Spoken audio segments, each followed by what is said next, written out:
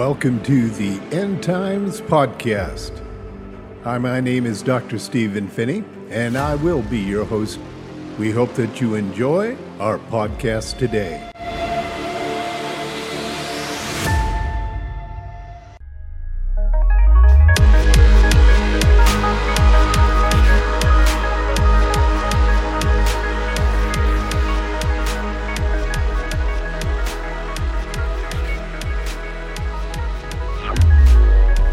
It is an honor to have you join us today.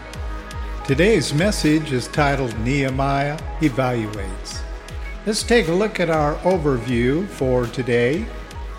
First of all, leaders make use of their authorities' orders.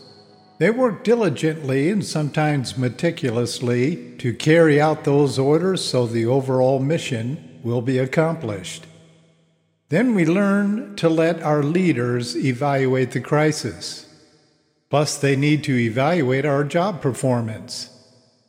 Then leaders don't reveal their plan until the perfect time. We're going to talk about that in our lesson today and why that is so critical in leadership. Then Nehemiah appeals to Jerusalem's leaders, which is the first thing on his list after he starts carrying out his mission plan given to him by God. Then the leader reinforces God's commission. Many people thought that Nehemiah was sent there under the orders of the king, or there's even a suggestion that he was attempting to accomplish something without the king's blessing. And then finally, a quality leader avoids the voices of mocking. Let's take a look at our scriptures for today. This is out of Nehemiah chapter 2, verses 9 through 20. And it says this: Then I came to the governors of the province beyond the river, and gave them the king's letters. Now the king had sent me officers of the army and horsemen. When Sanballat the Horonite and Tobiah the Ammonite official heard about it, it was very displeasing to them, and someone had come to seek the welfare of the sons of Israel. So I came to Jerusalem, and I was there 3 days. And I arose in the night, I and a few men with me. I did not tell anyone what my God was putting into my mind to do for Jerusalem. And there was no animal with me except for the animal on which I was riding. So I went out at night by the valley gate in the direction of the Dragon's Well, and on to the Refuse Gate, inspecting the walls of Jerusalem which were broken down, and its gates which were consumed by fire. Then I passed on to the Fountain Gate and the King's Pool. But there was no place for my mount to pass. So I went up at night by the ravine and inspected the wall. Then I entered the valley gate again and returned. The officials did not know where I had gone or what I had done, nor had I as yet told the Jews, the priests, and the nobles, the officials, or the rest who did the work.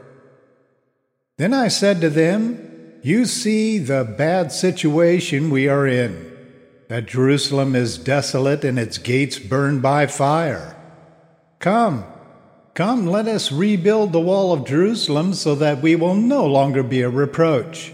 I told them how the hand of my God had been favorable to me, and also about the king's words, which he had spoken to me.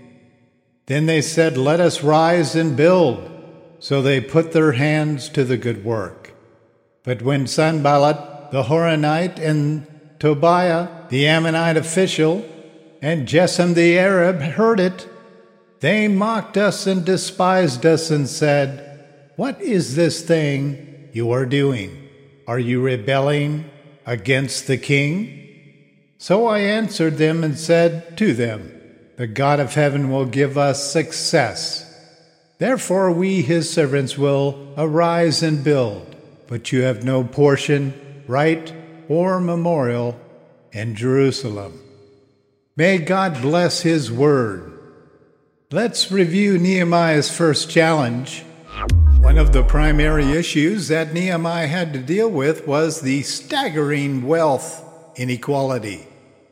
The widespread poverty in the land had forced many to borrow large sums of money from the wealthy. Later, when they could not pay the debt back, they had to pawn off all their possessions one by one to repay their loans. The situation had deteriorated to the extent that some of the poverty-stricken populace had already sold their daughters into slavery to pay off their debts. In God's name, what leader would do that? Desperate men of cowardice have done this for centuries, selling their people into slavery. With mounting debt and no source of income, now that their fields and vineyards had been repossessed, many of the Jews had no way of pulling themselves out of the red. With no other resources, many saw no options other than selling themselves as slaves. Nehemiah immediately set out to rectify this. He gathered the nobles and wealthy men and began berating them in front of large crowds. He reminded them of how money was being continuously raised to buy back Jews from slavery. And their actions were likely to force many of their brethren to sell themselves as slaves voluntarily, repetitively. Nehemiah must have thought this erroneous act must stop immediately. Well, as expected, and with all God's leaders, Nehemiah announced that he would forego all money owed to him by the poor and would be returning any property that he had collected from them in lieu of a payment. He encouraged the wealthy that had gathered there to do the same. By the power of God, his words were heeded, and those gathered there agreed to return all confiscated property and forego any outstanding debts. This drastic reform allowed many a clean slate and jumpstart the economy for the rebuilding of Jerusalem. Additionally, Nehemiah refused to accept payment for the entirety of his tenure as governor of Jerusalem. This was in stark contrast to his predecessors, who had used their power to levy high taxes to support lavish lifestyles. As proof of Nehemiah's proposal, he also hosted more than 150 people daily for meals, paid for them right out of his own pocket. Now let's take a look at the Christ is Life application. Let's say you're doing okay as a leader or follower, but you have the God-given passion for leading or following more effectively. While you've built the foundation of leadership and following, there's nothing wrong with improving your skills to become more effective and become a model of biblical leadership and submission through releasing Christ's ability in you.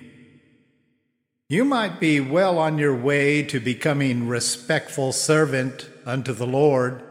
However, you can never be satisfied with the average submission. You can become a model for others in advancing the leadership of Christ in you. When combined and applied through the release of Christ in you, there are many leadership skills and competencies that will help you discover a level of leadership few have embraced. Christ can develop in you a style and method that has worked perfectly throughout eternity. And yes, it can become yours. After all, how can you expect God to answer your prayers of rebuilding a home, nation, or church without your part of His doctrinal methods of rebuilding? He won't. God never changes his leadership methods, no matter the condition of society, particularly in a culture that cannot be told what to do.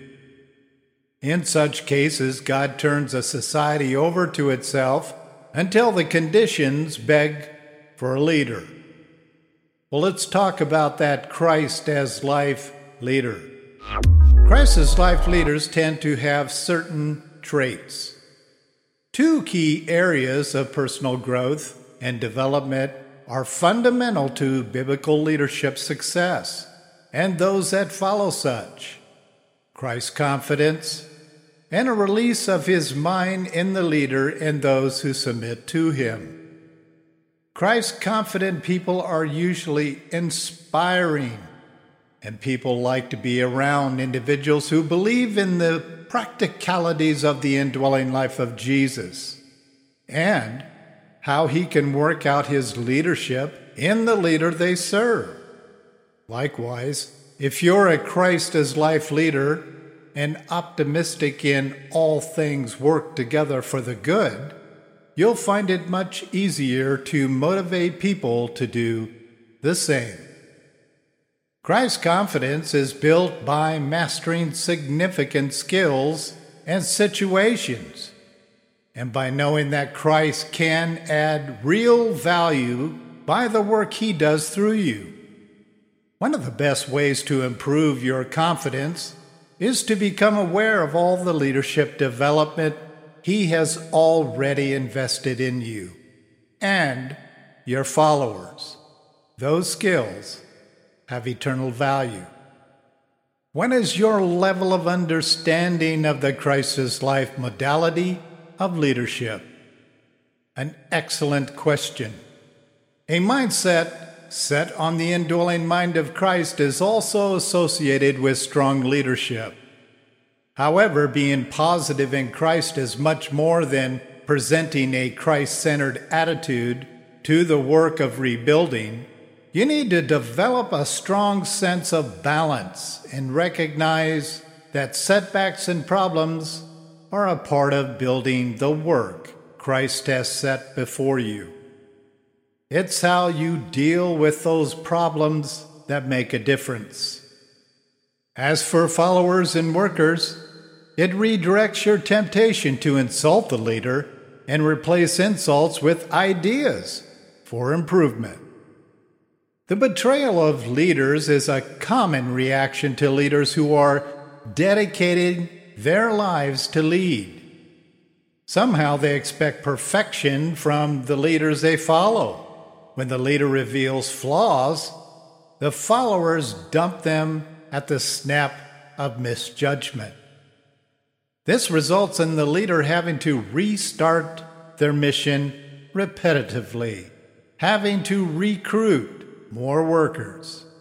However, if the leader had workers who remained faithful through thick and thin, the mission can be readjusted and advanced despite the challenges.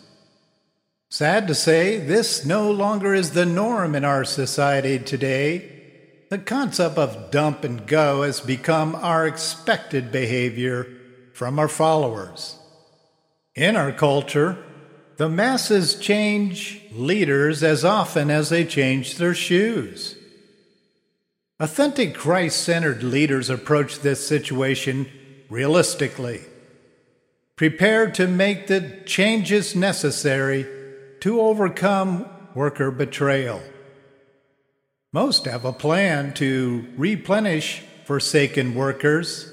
On the other hand, negative leaders often give in to the stress and the pressure of the situation by retiring or giving up on the mission altogether.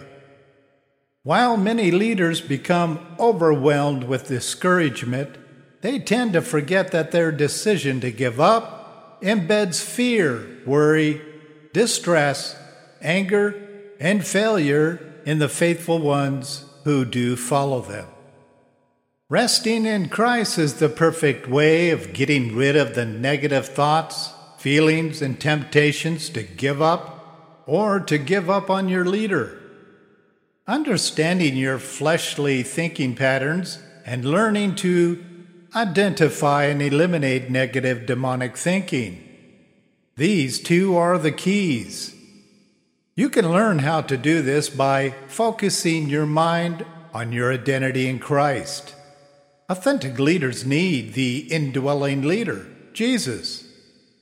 Furthermore, their followers need like-minded truth in supporting their leaders. I have been told that the masses are socially, mentally challenged regarding relational skills and practical obedience to authority. Relational skills once was a precise understanding of the specific kind of human interaction needed to be productive within leadership. While I agree with this analysis, we see this norm upside wrong in today's culture. Thank you for joining us on the End Times podcast. Until next time,